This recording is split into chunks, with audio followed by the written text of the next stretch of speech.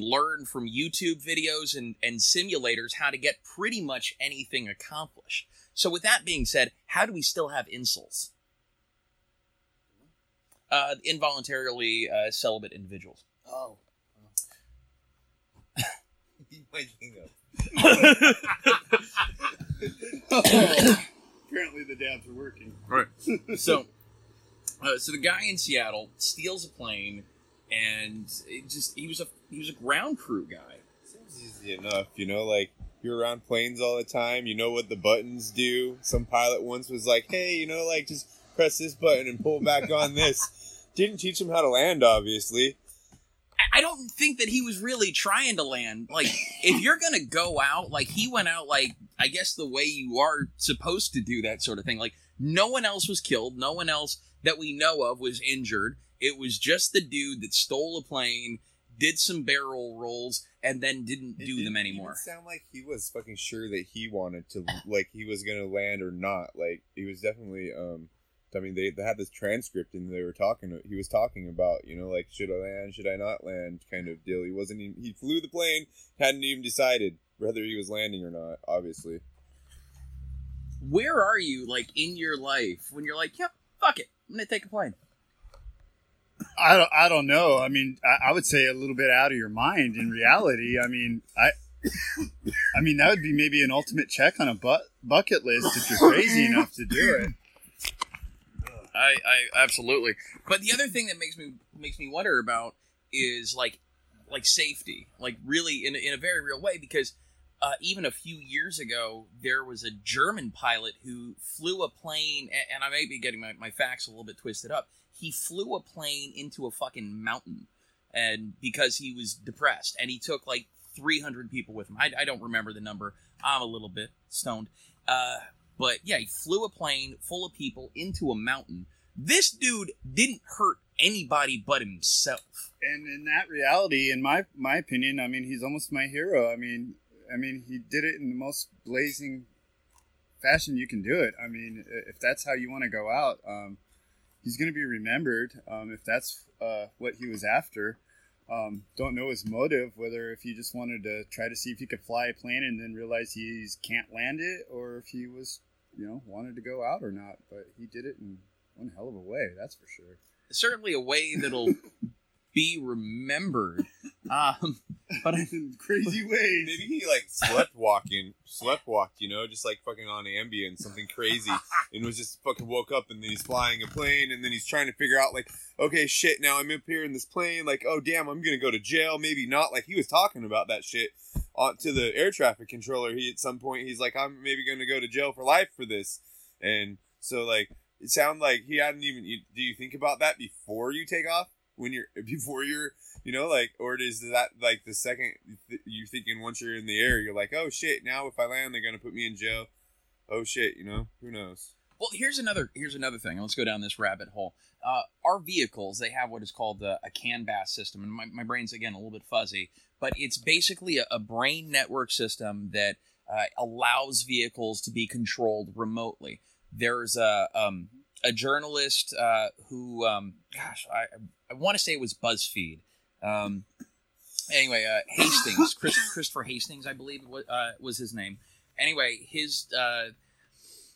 I don't want to go down that rabbit hole without enough information, but your vehicles can be hacked remotely. There was a thing on Vice a few months ago where the Israeli military was showing their ability to hack your vehicle remotely.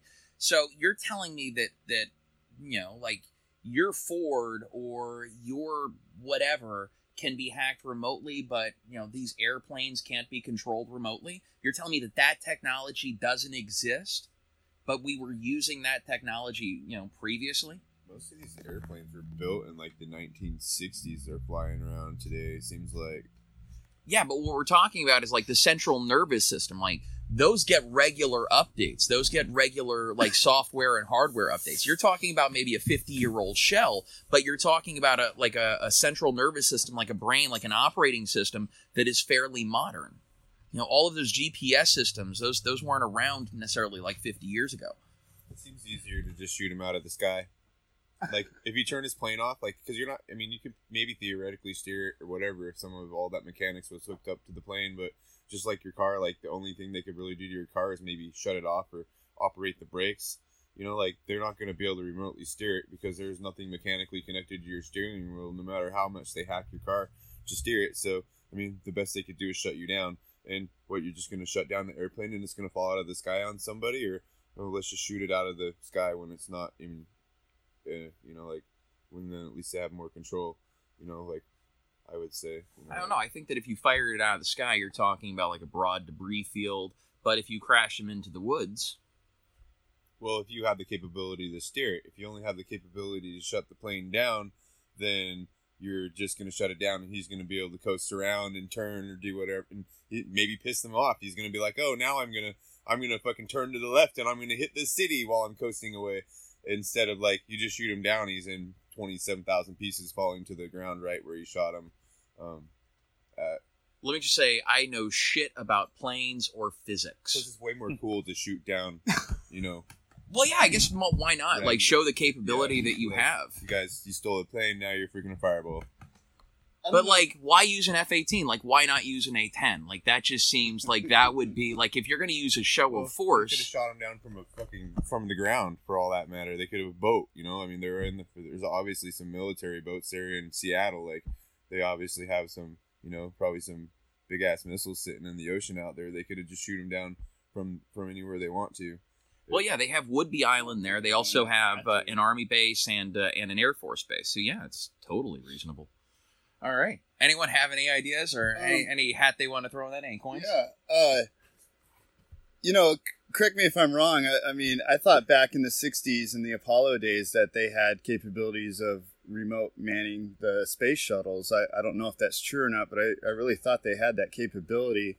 Now, if I remember back, I mean, I've seen plenty of videos on YouTube where, you know, maybe a pilot had a heart attack or a pilot died or passed out, and passengers have actually taken over and landed planes with the help of an FAA controller. But I don't recall any history or reading or stories of them being able to remotely control the plane.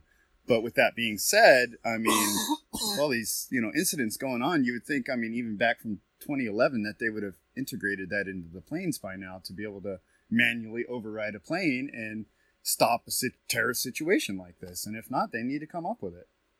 You can hack into those planes if they're doing RF. Easy. Absolutely.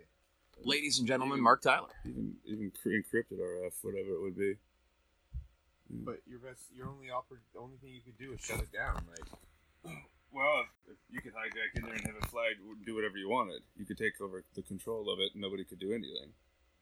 well, I know, but if there's no mechanical way for the controls to happen, if the plane doesn't have that built in, like, you're not going to be just because you access the computer doesn't mean you're going to be able to make the plane go right. Like, Yeah, it depends on what you're able to. you probably do. What you're able to be a high tech enough plane that it's computer controlled and that's operating the hydraulics. Because if it's just a simple regular They have airplane, the technology now. They have. We remote looked control at it back in drones. the day. It's called the HERF gun, but it wasn't exclusive for drones. But I think it was made in the beginning for cops to take out vehicles, and it's just a technology, a device that you basically, it's like a radar detector you point it at a car or vehicle or anything, and it shuts down everything. It just basically destroys the circuitry in the vehicle and shuts it completely down.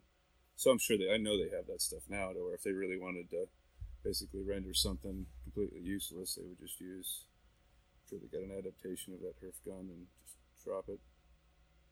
All right. So there you go. Yeah, they had the first quote-unquote assassination attempt in Peru not more than a month ago. I don't know how serious it was. It looked like it was pretty junky, but... They were, I believe there were explosives attached to drones. Yeah.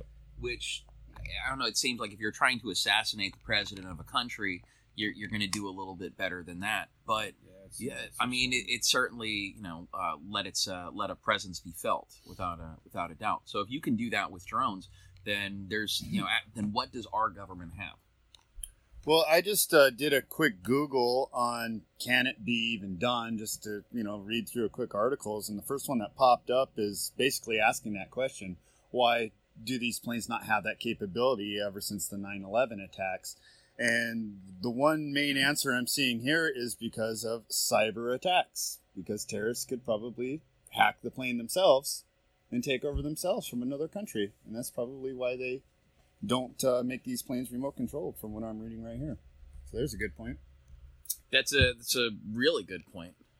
If the PlayStation Network can't be secured, but Pornhub can, maybe Pornhub should be running our cybersecurity. You never hear about any hacks of Pornhub. Pornhub seem to be pretty good when it comes to privacy. Those aren't hacks, those are whacks.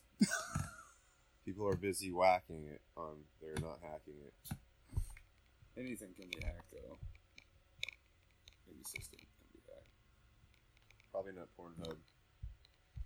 So, what else have you guys been keeping up with this week? This week, you had your big event, High Times Cannabis Cup, and you took second place in concentrates. Can you talk about that a little bit?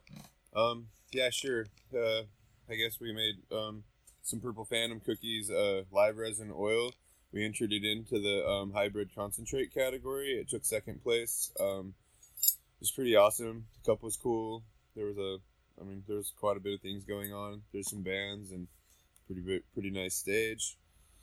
Can we talk a little bit about the Canada Dudes and how you guys did? Yeah, the Canada Dudes.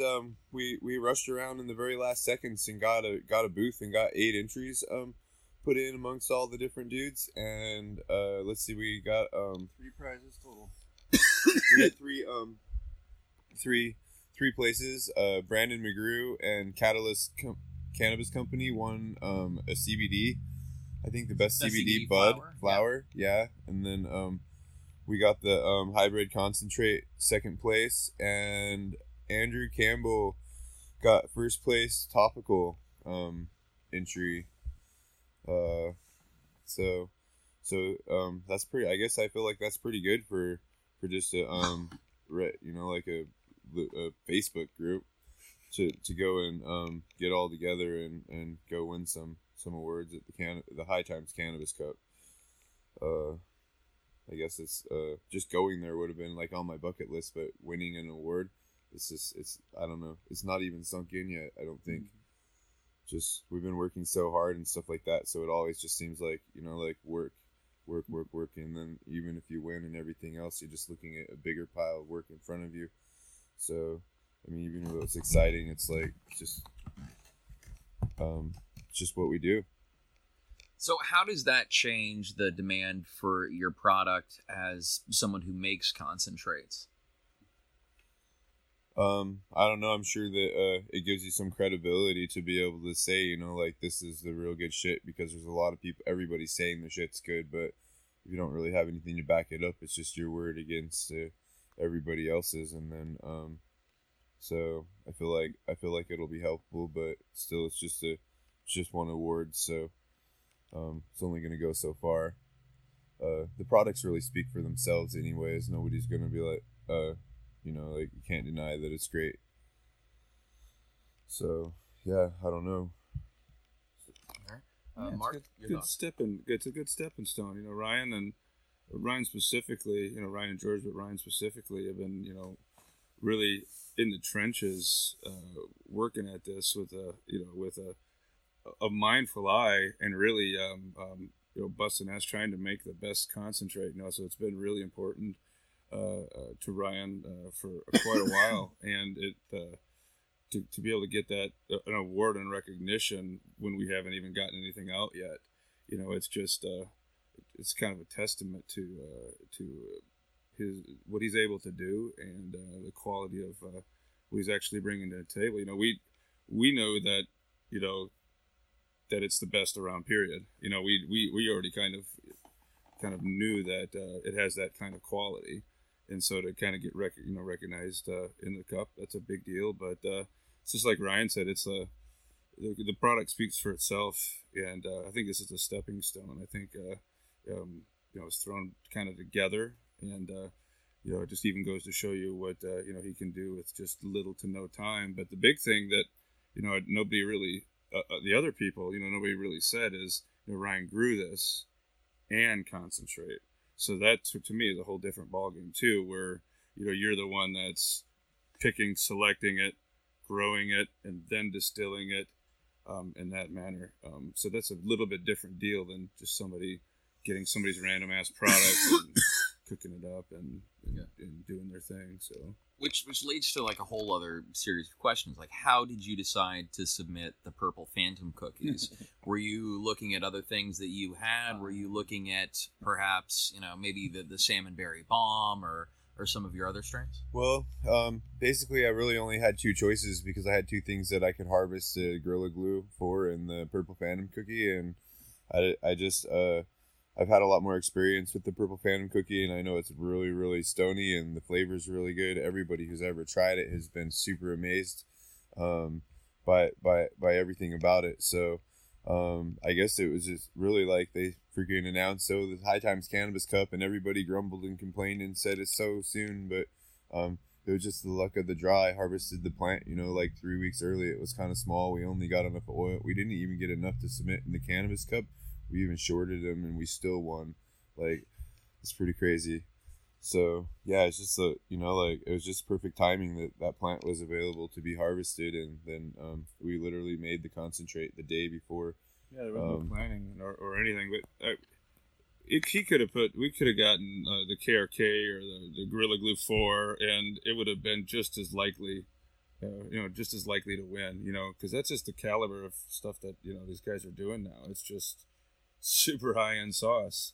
And after years of trial and error and figuring it out and really like giving a shit, really caring about like making the best product, it just seems like it does.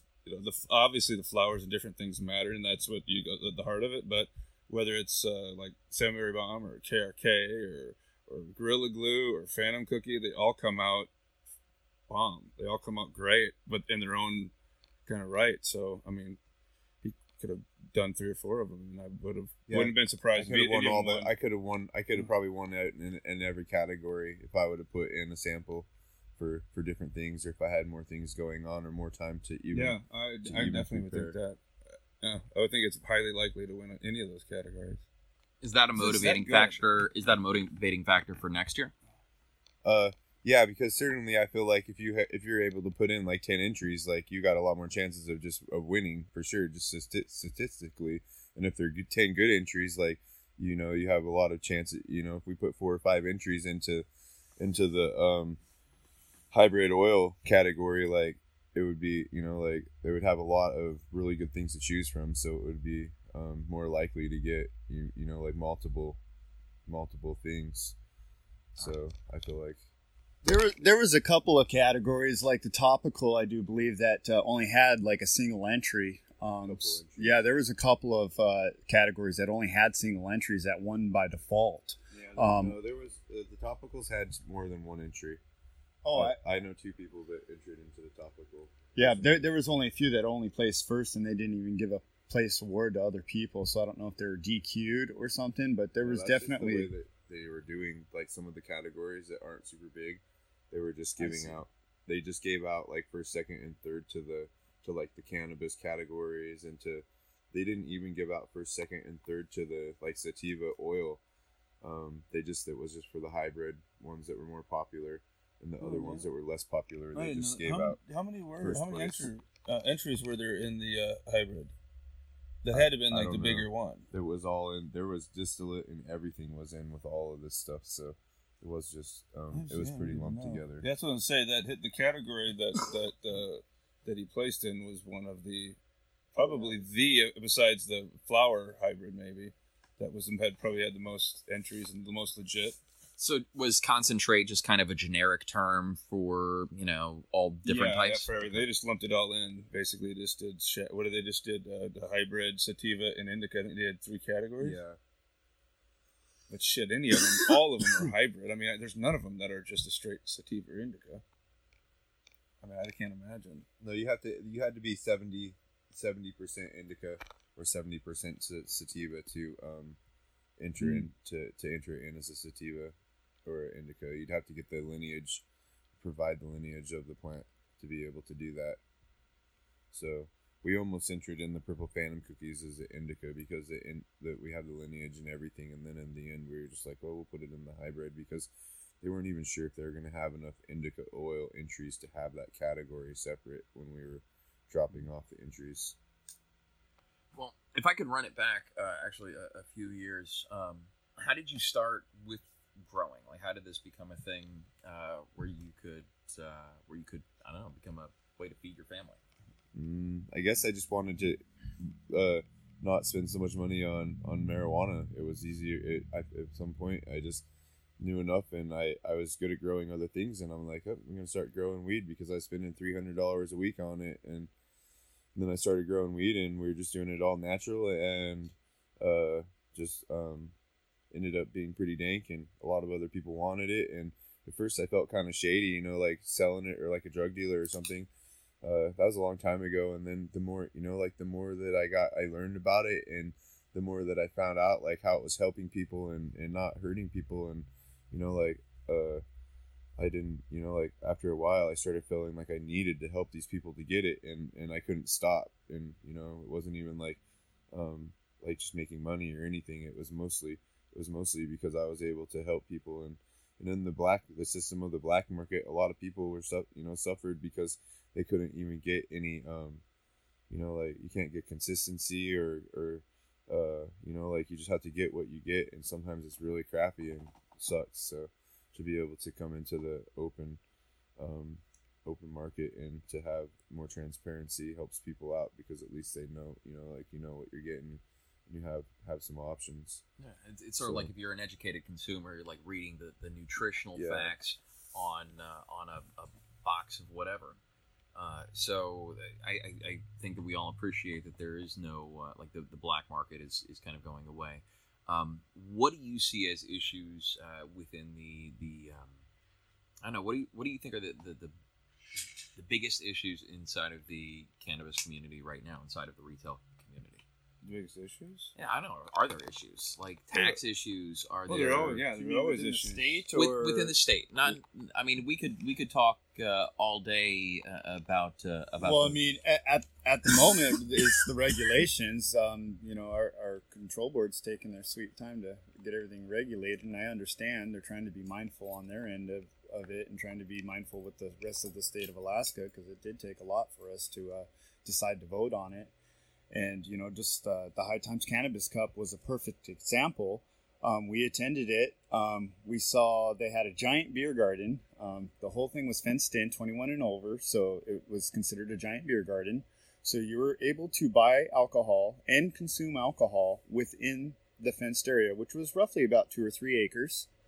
But you could not buy cannabis or consume cannabis within that area. And I understand to a level why they kind of don't want you to consume cannabis, because, they're thinking about employees and being high, and secondhand smoke. I kind of get it, but don't get it.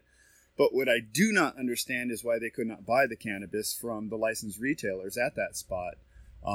It should have been regulated almost as if it were the same as alcohol, to where we could bring it in, manifest it in there, and sell that product and tell them, hey, you can't consume it here, because that's what we are literally doing in our store here. And it was a closed environment. It was gated off like a beer garden. Why could we not sell cannabis at that event? I mean, that was kind of ridiculous. And that's what I see, issues that need to be turned around. I mean, the people of the state of Alaska need to speak up and, let's make this happen. I mean, the event was cool, but kind of lame at the same time because of our laws and regulations. It seems like that would have been the perfect opportunity to just do a cash grab of taxes if you were able to allow people to sell a gram at a time at that sort of event that was already 21 and up. But I'm just a dude. Working the Red Room booth, we were allowed to show off a sample. We had to have it in a jar that was locked up, and couldn't let them even touch it or, really open it. And they're sitting there like, well, what are you guys doing here? I had many people ask me for a refund, thinking I'm working for High Times, not understanding we're just a retailer here, just trying to show off what we do and that we exist. And people were like, well, can we buy your product? And, explaining to these people, we're just showing it off. They didn't understand it. They thought they came to this event to be able to buy cannabis, have opportunities to get cannabis samples. It wasn't advertised like that, but this is what people are thinking. They see all the High Times and these magazines and all this stuff going on across the rest of the world, and they get to see what's going on in Alaska, and it's just nothing. But on the flip side of that, I would argue, you could argue that this is the opportunity for cannabis consumers in the state to know that if they are in the area of the Kenai Peninsula to go fishing or whatever the fuck it is that they're doing down here, they know that they can stop by Red Run and they're going to have a good experience. They're going to be able to buy good cannabis, and they know that, you know, Ryan has good concentrates. Absolutely, and that's what it was for us. Regardless of what happened, we wanted to go down there and show off that we do exist, what we do, give the people an idea of, you know, of how we are, how mindful we are, and how we like to grow things, and show off what we do. Give away some things and try to put some smiles on faces. Well, one of the other, how did other peninsula spots do? Like, were there other peninsula growers? You know, there wasn't much turnout for a number of reasons. Number one, because most of us are so goddamn busy that, you know, it's very hard to put the booth up, and then the money's so tight. So, you know, booth prices are fairly expensive for a lot of folks, so that kept out a lot of the smaller growers or anybody in general, even, you know, Greatland and other folks. I think Patricia was the only other booth there from Kenai Peninsula, the retailer. There was no other cultivators. There was nobody.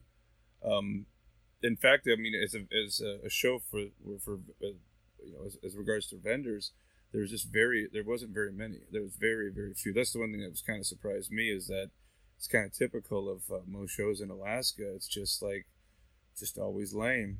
It's the people don't show up. You know, they don't, nobody really kind of gets excited about it or steps up. A lot of times the events are too expensive for people, so that it just kind of never really materializes. I'm really hoping that, you know, this is just a foot in the door kind of event. You got to start somewhere and then start, you know, building off of that, which I think that'll be. I think there'll be more and more every year. I think you give it 2 or 3 years, I think it'll be a lot better show. But we had really poor weather, shitty weather. Again, really expensive. We didn't get. It wasn't like the rollout wasn't really done critically. You know, it would have been nice to know it like maybe a year ahead of time, 6 months, 8, 10 months ahead of time. We kind of just found out about it. You know, it came kind of quick. And then a lot of the details weren't divulged quickly. You know, as far as submission or anything like that. So a lot of people didn't have any time. You know, now apparently they're doing them every year. So, you know, if people know that right about this time, that this is when these cups are going to come, then you'll start seeing more and more, because people will be able to plan, and there'll be even more people wanting to enter and kind of show up. But, you know, it wasn't too bad for what it was, but the kind of turnout was lackluster. But I think everybody expected that to a degree. Now, do you think in the future, like going forward, they'll, you know, learn what mistakes were made and, you know, what corrections can be made? Yeah, I think to a degree. And then, you know, Alaskans in general, they need to Alaska's a state. It's just a hard way, because you just you don't have very many people, and then the remaining people that might come to an event like that, they're either cynical, lazy, or don't have the money. So you draw out a lot of people. You know, people, I'm too cool for that. I'm not going to that, why bother? So you get a lot of that, and then it's expensive as shit. Like those tickets were like $80 or $100, and so you know. But I thought the turnout for the people was fairly decent. Well, I ran into some friends of mine on the way home, on the drive back from Anchorage last night. I was driving home from the airport, ran into some of my friends who were coming from the Cup, and they had a fucking blast. Like, they had a great time there. You know, they had great interactions, and overall they had a blast. So they felt like they got their money worth. I think it needs to be big, like the food court. I mean, they had just a few of the food vendors and such. You know, I thought they would have expanded that a little bit more. I really thought they would have way more out of state vendors come up. You know, like lighting people, Weed Maps, Leafly, various product vendors, and really try to push this up here. You know, I think it's really difficult. I don't think a lot of out-of-town people, out-of-state people realize how to throw events in Alaska on Alaska people's terms. You know, I have not seen anybody really do it right yet. It's just, you know. Well, I think that has to come from someone in the state. In one of my last episodes, I had the opportunity to speak with Alaska Red, which, by the way, thank you very much. We did try. So I don't know if that was any of the award-winning concentrates, but at one point, yes, we did try some. I'm pretty sure you were there when we were trying the little bit that was left over. Yeah. All right. Well, he's been a guy who's been pretty successful in booking artists from the lower 48 to come up and do events. So I think that in order to do events up here, you have to have someone from here on the ground actually running and dictating, because it's not like you're advertising in the lower 48 where you do a boost on Facebook and it's different. You got to have the price right. You're going for more volume and trying to get some folks in, and yeah, you need not just one, but I think you need a couple local people that can harness that network. What's funny is just I find it. I don't know if it's just me, but I find like Dabstar and all that shit so fucking weird. I just find it so weird. What is Dabstar? Well, it's like there's like these people now. Again, I guess it shows maybe how old and old I am. You're old. The Dabstar's awesome. Yeah, I know. But That's where we want to take the Canna dudes are the next Dabstars. It's like they're these they're like these front people. They don't do anything. They don't add anything. But they're YouTube sensations who just shuck and jive and throw shit to the crowd, and it's just like excitement. It's just weird to me. He says fancy words and makes people feel good about themselves. That's why everybody's standing around the booth. It's so phony that it's hard to even listen to. But yeah, it's like people follow these guys around. So what I was kind of saying is like there's people, I guess, like this Dabstar, that this new way of we've got these YouTube following and Instagram following, and so apparently you got to kind of find some people like these guys that can get their followings and get the people all rustled up. It's just it's kind of fucking weird. We're gonna get followed. Please believe that. All right. Brandon, what did you think?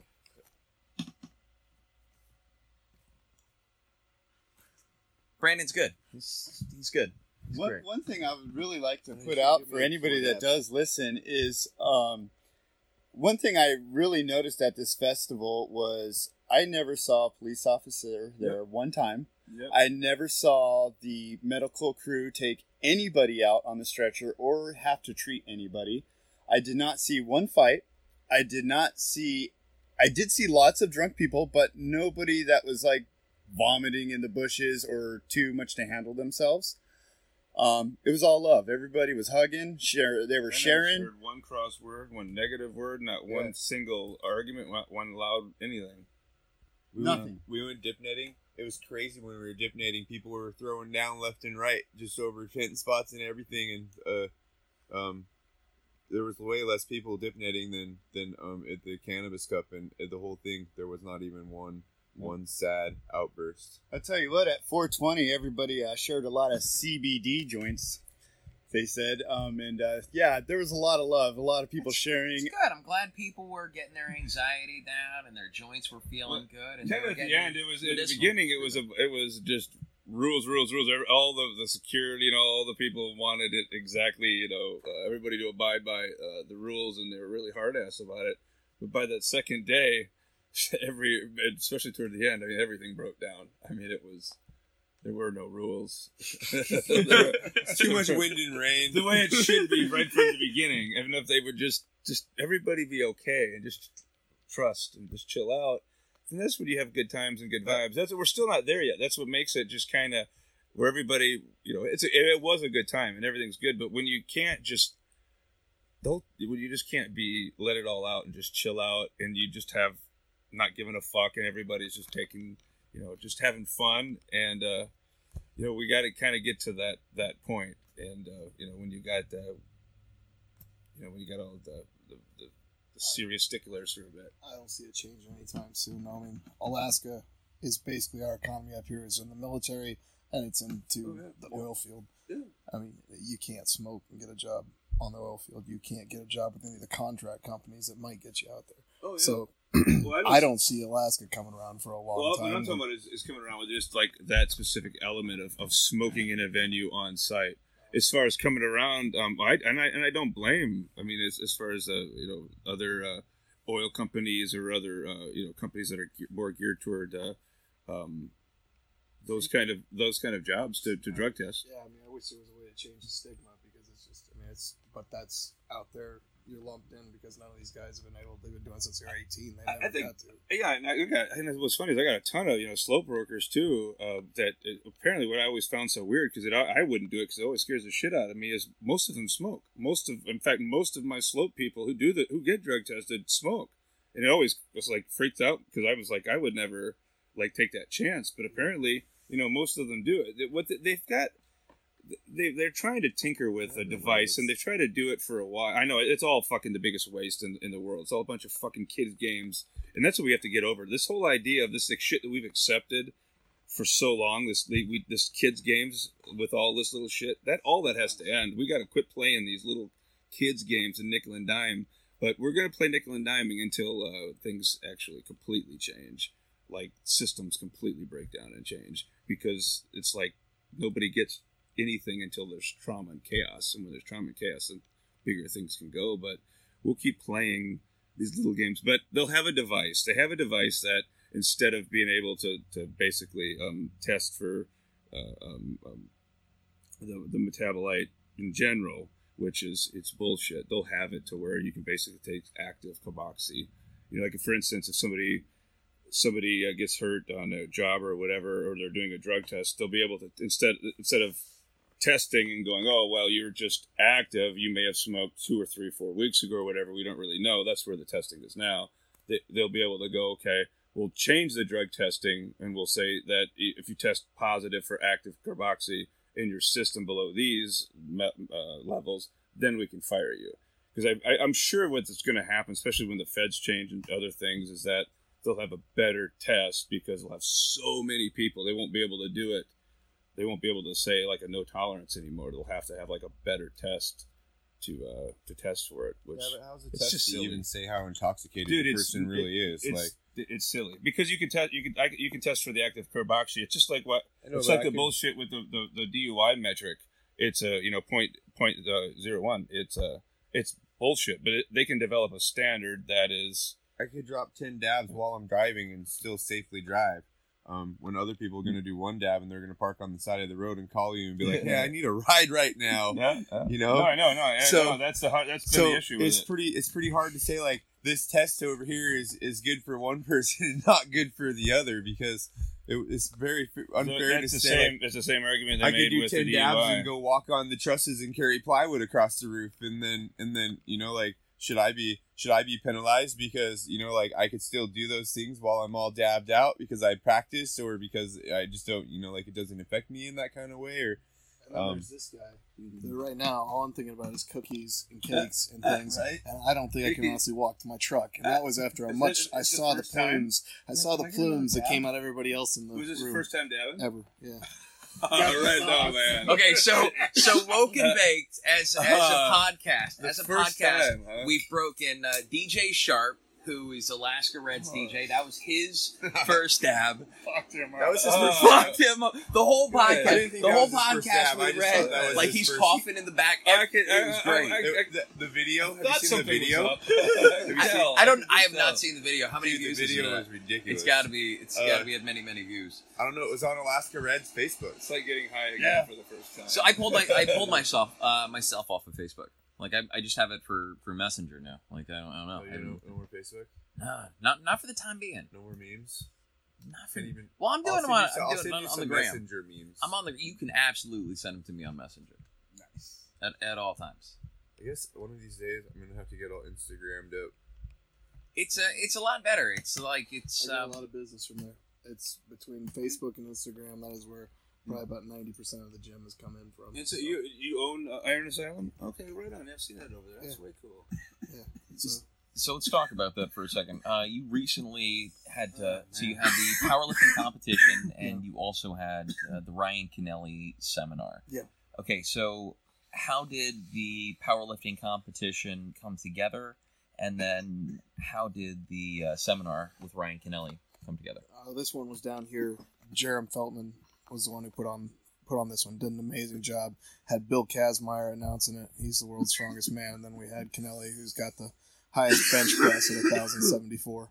And so he came in to the seminar. But having them both at the meet, that was just amazing. We had 20 lifters and had had some really big numbers go up this weekend, so that was pretty cool. How many of your guys hit personal records? I think all 7. No, well, we had one guy get injured. He ruptured his quad in the squat, so he was out. But I think he actually did get a squat that beat his old squat, the lift before his leg blew out. Now, one of the cool things at that powerlifting at the competition was that a lot of guys were going for like state records, and some guys were going for like national records. Yeah. How often does that happen at these competitions? Because I had no idea that we had like that. Like I understand we have strong people in this state, man. At this point, it's not that big of a deal yet because it's just for Alaska State. USPA didn't get up here until 2016, so it's only been going for 2 years. So I mean, like everything that I did there would have been a state record because I'm the only guy competing in that weight class. So it wouldn't have been a big deal. All I'm doing is setting my own records. I'm beating my own records because there's nobody else at 242. So a lot of those people, it's just they knew that their weight class for the state of Alaska did not have anything. The one guy there, Nick Fisher, though, he's actually a really big fucking deal. He's a 22-year-old kid from Fairbanks that the shit he's doing is incredible. I mean, he's squatting 8-something. He's bench pressing over 500, and his deadlift is in the high 7s. So he got invited to the U.S. Kern Open, which is the biggest powerlifting meet in the United States, and it's a big fucking deal. And he got an actual invite to get to go to do that here just a couple months ago down in California. And you have to total over 2,000 pounds to get that. Like, I'm only at 1738 is where I'm at. I'm a long ways away from 2,000 pounds, so you have to be over 2,000 to even get invited to this thing. So he's one of a handful of people that can do that. So when you're competing at that kind of level, how important are sponsors? He doesn't have any sponsors. He's got a full-time job. There's no money in powerlifting. Fucking you make way more money making weed than you are making fucking powerlifting. It's expensive. Yeah, I mean, all the shit that we gotta put in our bodies, Yeah. the fucking, I mean, and the stuff that comes with it, the diet. I mean, I'm eating every 2 hours, and I'm still, what I'm eating compared to what the guys at the top levels are eating is just not even on the same amount. I mean, I'm still spending $400 a month on food just for me, and so there's no money in the sport. You're doing it as a hobby. It's a way. All of us are fucked up, and that's why we do it. You know, there's a lot of us like myself that are vets.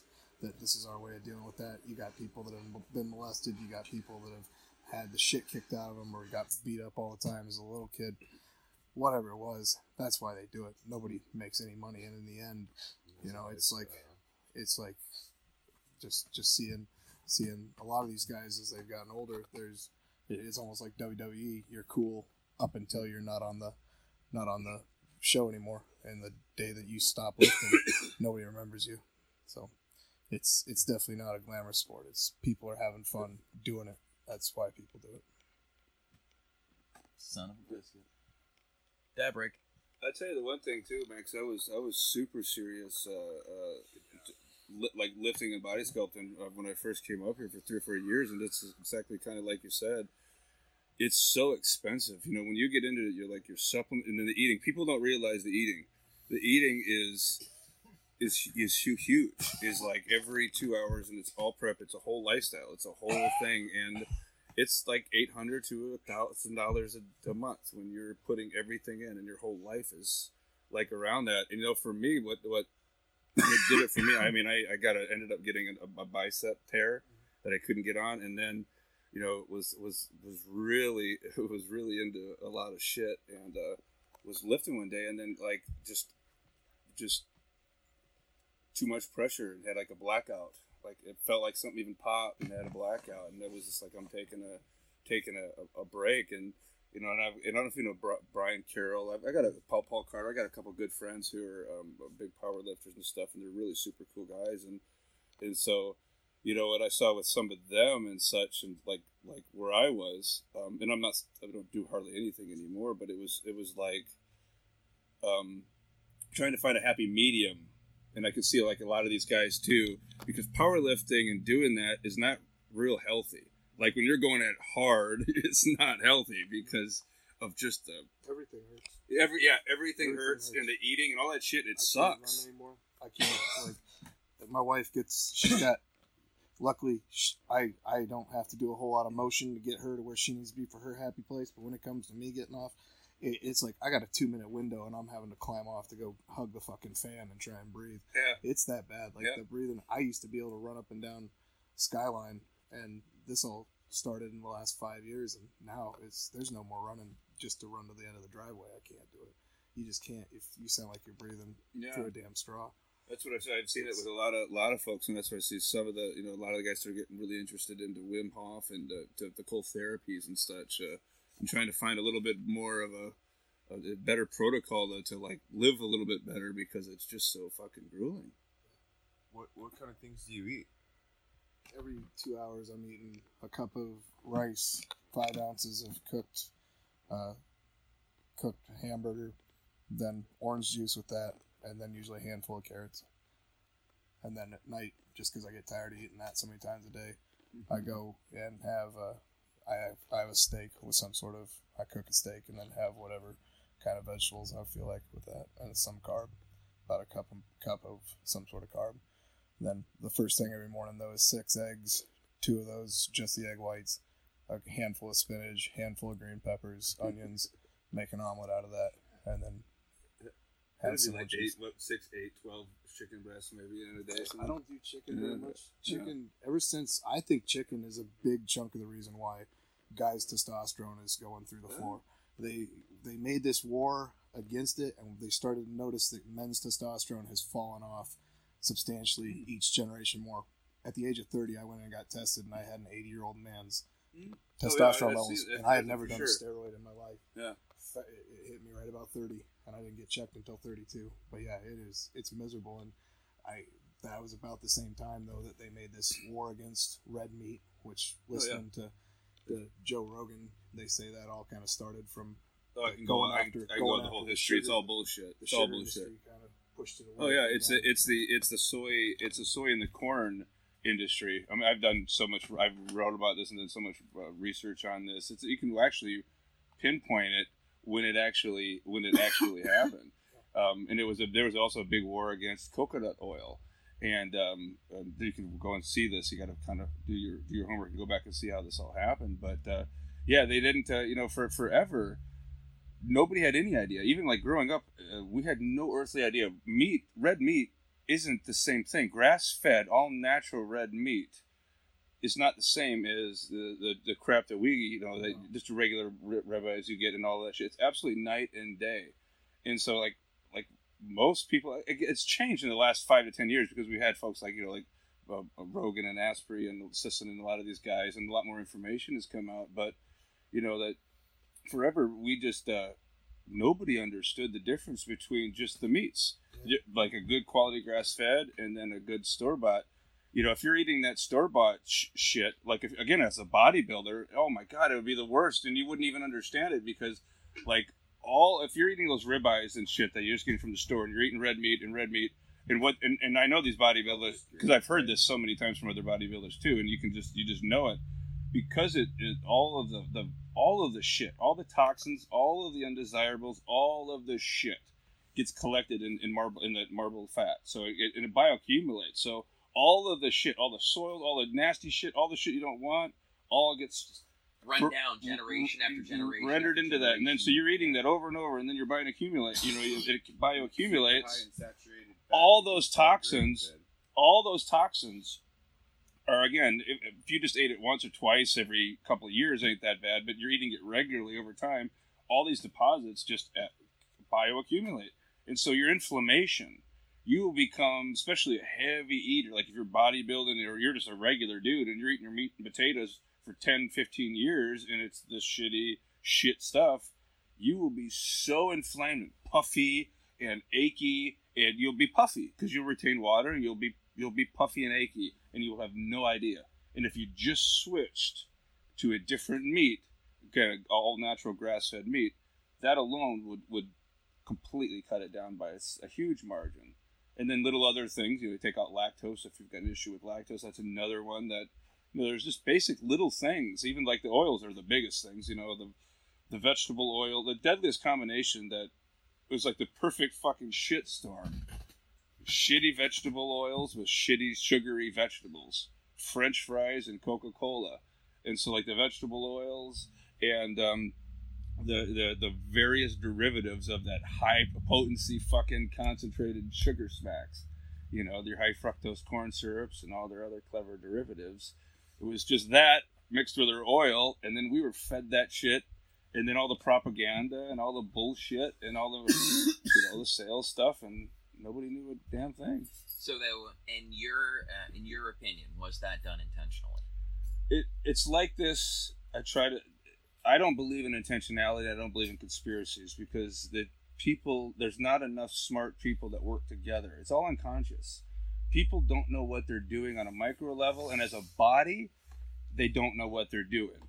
They think they tell them stories. They tell themselves a story. They think they know what they're doing. So all the people that were driving this, it's just self-centered. It's old-fashioned. It's always this. It's self-centered greed. Me. So it's people telling themselves, oh, well, I'll fatten up a cow because this is, whatever people tell themselves, it doesn't even fucking matter. Seems it's like church. They just keep one level and another level and the next level of going up. No, they have to keep. That's the way the game works. It's the intelligence. Yeah, again, the magic, the hocus pocus, always has to be one step ahead of the marks, because the marks eventually figure it out. You can keep it so bullshit for so long, and then they figure it out, and then they. But it's what it is. It's old fashioned, good old boy crony capitalism. It's like when I find a drug. Again, America was founded on this. I mean, tobacco. That's the Virginia-London Charter. That's how America was founded. It's always been about drugs, and they found that with this high fructose corn syrup, and with these really easy vegetable oils, get a little salt and throw that in the mix, and you've created a great concoction for addiction. And then you get your processed cereals and all your other convenience food items, and that's then what people live on. That's all they know, and it creates this horrible, shitty biofeedback loop because it creates brain fog.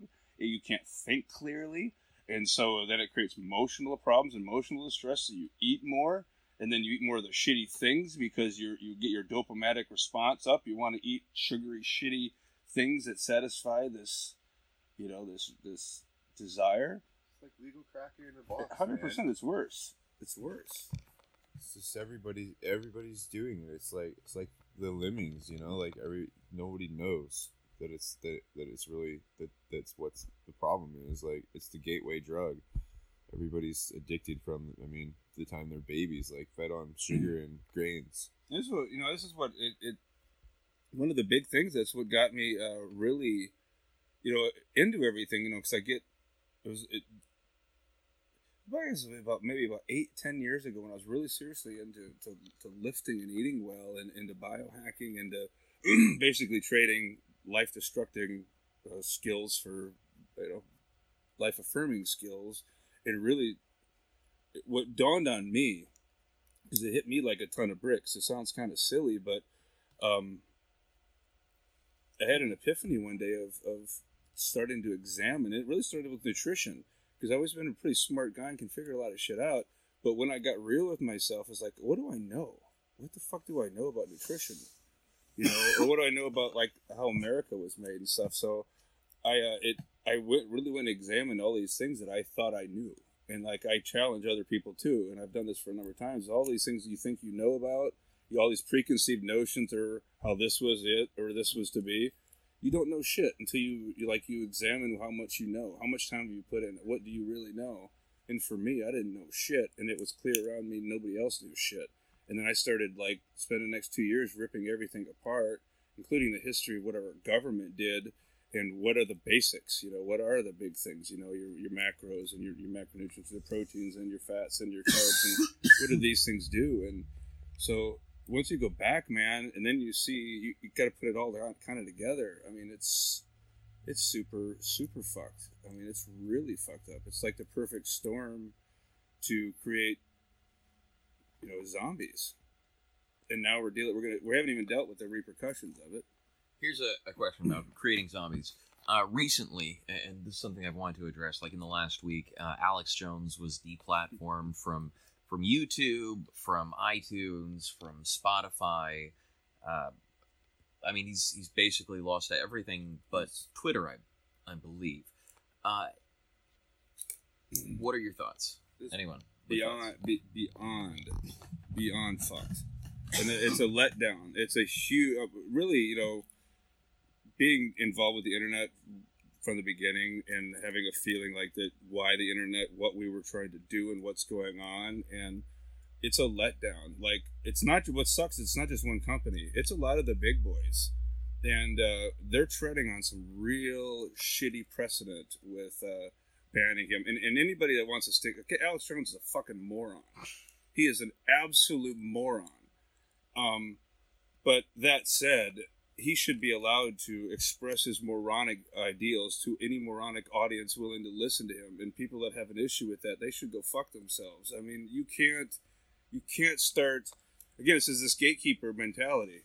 We have to get away from this fucking gatekeeper mentality. This where there's just going to be this arbitrary person that can open the valve on what you can see and what you can't see, and what you can eat and what you can't eat, or what you can hear, what you can't. People have got to get over that shit. And so I cannot believe that, the Silicon Valley big boys are that. I can't believe that they're at that point. I would thought they would have understood the principles a little bit more. But what about the argument that these are publicly held companies that have to look out for their best interests? See, that is a clever spin of bullshit. It's a marketplace is a marketplace. So when you're coming onto the internet, you're riding. It's like you're now riding on the backs of all of us, because it's not just your little private media source. When you get too big, you're piggybacking on everything else. So it's like the principles start at the ground level, because like you could say, like, I'm not, my business now. I'm going to choose not to sell to blacks and gays because it's my business, it's my property, it's my shit. Well, no, that's just your own self-centered bullshit. In order to even have a marketplace or a business or an internet or any of this shit, you have to come to the table. We all come to the table, and with it, we actually sacrifice a little bit of liberty. And I'm the biggest libertarian on the planet, and I love liberty as much. But when you go to a market, you sacrifice a tiny little sliver so everybody else can fucking come to it. If we all decided to pick and choose, so every marketplace, and Twitter's a marketplace, everything's a marketplace. We exchange ideas, exchange money or anything. It's all a marketplace. It's an exchange. And so when you just start deciding, well, that exchange is, we can do it in that exchange. We can't do it over here, but we'll do it over here. And this really big one over here, we can't do it there. We'll do it there. It's a fucking shit show. That's what dumbfounds me, of how people doesn't understand this. It is the most basic fucking thing that there can be in America, and how people don't get that. And mostly, what it is, unfortunately, it's the progressive left, which is interesting. And the young people who are into the these safe spots and these microaggressions and this further classification of unsettledness, like they don't want to be challenged and shit. It's this it's a dangerous landscape, man.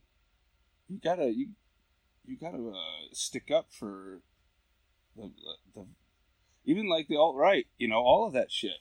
They have to have all of them have to have a way to speak their mind. Everybody's got some good points. Some of them. But you have to draw the line at violence. Like the violence has to be.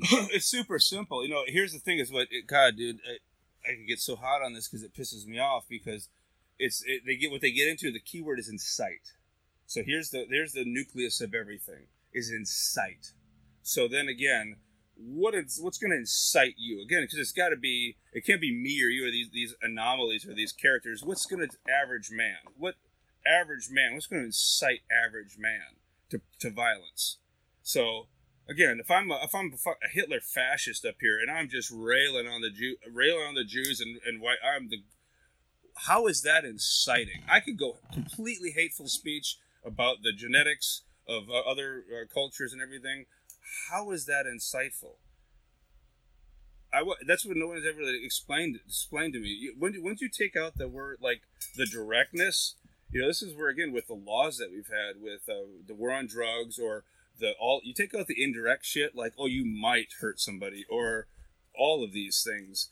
It's left in this land of gray that is usually to a body that doesn't make really good decisions to begin with. So it's you take out that directness, everything becomes it. Anything can become this insightful speech.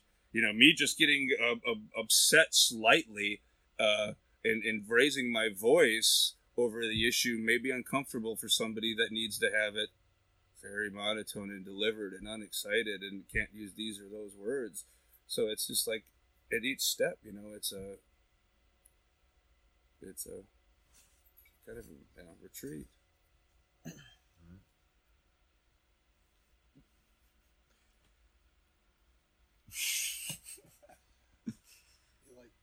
kind of calmed down, and now we've just like we're up on top of another wave right now. Is this how this works? This is kind of how this goes, yeah. And then another topic will come up. So another one that was interesting to me. I think he's talking about riding his high. Oh, yeah. Oh, you're riding your high. I'm This. describing Yeah, no, fucking go with it, dude. Enjoy it. This is a beautiful experience. Welcome to the party. Yeah, you got to get used to it. Then you got to figure out, because a lot of what's funny about the dabbing stuff, what people find out, and this is where you can use it as a tool. Is you get so high, and most people, they want to pussy out, and then they want to run away. Like, oh, I can't talk to anybody, or I can't speak my mind, or whatever, because you have all these anxieties. And then you got to get to a point where you just say, fuck it, I don't care anymore. And it's like, to me, you sort of like, it's a way to battle social anxieties, because people, you smoke it, you get dabbed out, and you get edibles, especially dabbed out, you're gonna be. People aren't going to want, you're going to want to run away from social interaction because it's so much. I'm so high I can't make words right now. Yeah. It's not a psyched out for me. In the beginning, it is like that. It is. Sometimes the hard part is a lot of times, like with me, or especially back in the beginning, I'll lose my track. Like I will be on, especially if I'll be talking with somebody or like on the radio or giving like a serious like interview or whatever, and I'll be here, and all of a sudden, where did I go? And I don't even remember where I left off. Yeah, sometimes you just got to roll with it. Yeah. Yeah, I remember my first dab. It was like the first time being high all over again. It was actually one of the best experiences that I've ever had, because it was like the high that I was seeking out when I first got high my first time, and the high that I always wanted to have again that I never did really get again, because I've been smoking cannabis for 20 years. But the first probably month of dabbing, I probably felt what this guy over here is feeling, just out of control. But it was great. It was the funnest ride ever. You're going in so hard. So the first time I dabbed, I cried and thought about my, like being a better dad. I thought about like all the mistakes in my life and how I could be a better dad. And sure. Yeah, it was a beautiful I had a great existential experience. That's the anxiety that Mark was talking about, how it can help you to straighten out your things, because it's going to dial in those thoughts like that. You think, oh, like I did this or I did that or anything else, like it makes you feel like being a better fucking person. Yeah, and then once you get through it and you get over it, you realize it's all not that bad, and you can be a better person, and and that one thing that you feel when you're that high for sure is like that social anxiety. You definitely feel like, oh, everybody's watching me, and I don't know, once you get past that and you get over it, it's like you don't really care anymore, and it's hard for people to bring you down, I guess, is what I'm getting at. Comments and the way people look at you, it's good for the head. It's like letting go of a big part of your ego. Like, literally, absolutely. If you're going to stay this high, if you're going to get high like this all the time, like, you have to let go of part of yourself and the old self that didn't do this anymore, because you have to accept the way, the way it is when you're here. It's just like, it's like doing mushrooms or anything else. It's going to be fucking scary as hell. you know, if you do too much or on your first time or whatever. But it's really all it's just about is just letting go of your ego, and you know, like, Let go of the stigma. And all of the crazy things that you think that people told you you're supposed to be like this and you're supposed to be like that, and you got all this stuff that you like socially, like you feel like you're supposed to, you know, like you're supposed to have a bathroom in your house or things like that, you know, or you should eat this kind of food or whatever, like, or you should take a shower every day, you know, like that's all just stuff that people told you, and it's all just fucking bullshit. Like, you don't have to fucking do any of that crap. Like, you can make up your own whatever you want to do, and it literally, like, that's what I seen once I was dabbed out a lot or on high on weed. Is I got to the point where I was like, you know, like nobody has it. You figured out. I figured out that nobody has any better answers, or, you know, like God or anything. It's all just you know, it's just nobody knows. So how would you recommend someone do their first dab? Just Like, I mean, Just do it. like socially, like, would you recommend they do it socially? You know, do it with some friends. it that are also does doing help it? to Do do it it with me. socially. Come and do your first stab with me. Yeah, come do the best. Second time's Cannabis Cup winning stuff, but I do recommend doing it socially, mainly because when you're that high, it kind of does scare the shit out of you because all these things are going through your head. And when you do it socially, especially around people that are experienced, they can remind you that nobody has ever died using cannabis. You're going to be okay. And I don't know, it makes it funner. And a lot of people I know that, you know, are even experimenting the first time with cannabis. I recommend you do it socially. Don't lock yourself in a room and do it, because you're going to scare yourself probably. And you may not want to try it again. You do it around people. You got somebody watching you. Make sure you're going to be okay, which you will be okay. I think it's an easier experience. And then once you get over that, and just like Ryan said, it really is getting over what's in your head. Because I think cannabis, when you get high like that, it really tests your brain. It tests your head. All of the paranoias come around. Everything that you've been told just starts swimming through your head. And just like you said, you wanted to be a better father. And it's just, I don't know. I think it really amplifies that. And once you do get around it, like, I mean, I'm past that point pretty much. And I mean, there's still things I fight with. The old stigma, getting over that, you know, I've had to hide from family members that I use cannabis because of worries of what they would think of me. And, you know, I feel like in the last couple of years, I've damn near come out the closet of being a stoner to my family. And now they're more proud of me than ever. And it's because I've shown that it does amazing things. I feel I've gone a long ways since dabbing and really pushing the limits of just getting out of my comfort zone. Work harder, do things that I am afraid of. Step into a new business situation, spend money that I wouldn't spend before, trying to take a chance on a new adventure, business wise or even financially. Try something, new project with a house or something. I just feel that I've loosened up and willing to step outside of my comfort zone and push harder. And I think it's gotten me further in life. The point in my life, really, speaking about the better father thing and stuff like that, is when I at some point, like, I was doing weed a lot, and most everybody has this look of the weed, like weed is a bad thing or whatever, like from the propaganda point of view. Even the weed smokers do. Like, we're at the festival and all trying to be like Heidi and feeling shady and shit like that, and so like that's just part of it.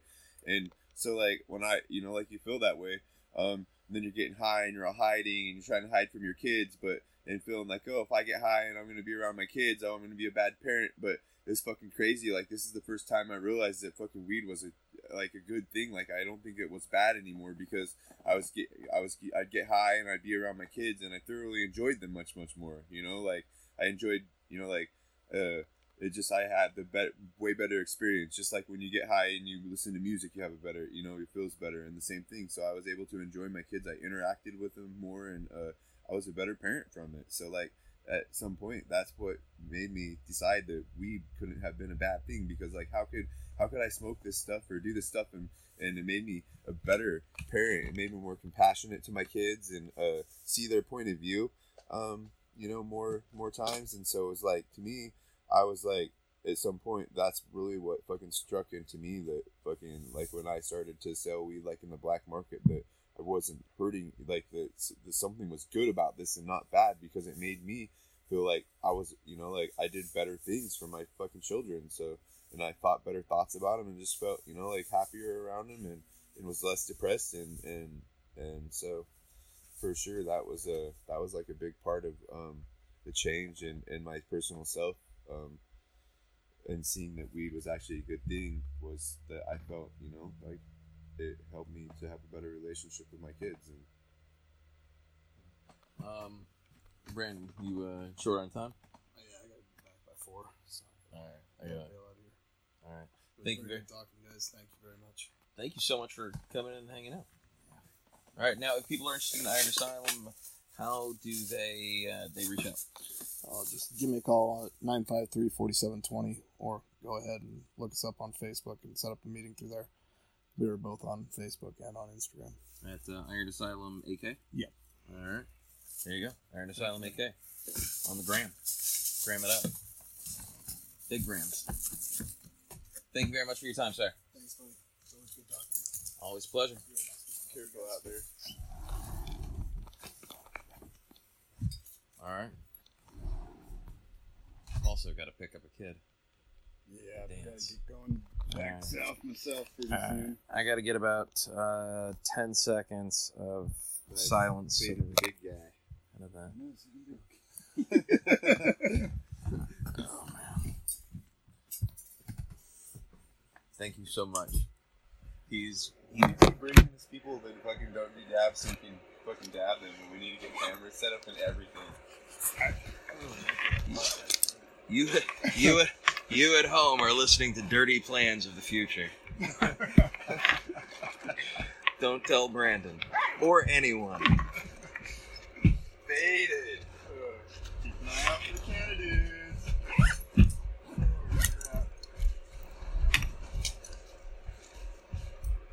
All right, hey, real quick wrap up. I want to say thank you to the Canada Dudes. I want to say thank you to Ryan Walker. I want to say thank you to Brandon from Iron Asylum. I want to say thank you to Mark for stopping in and always sharing a piece of his mind. Is very, very cool.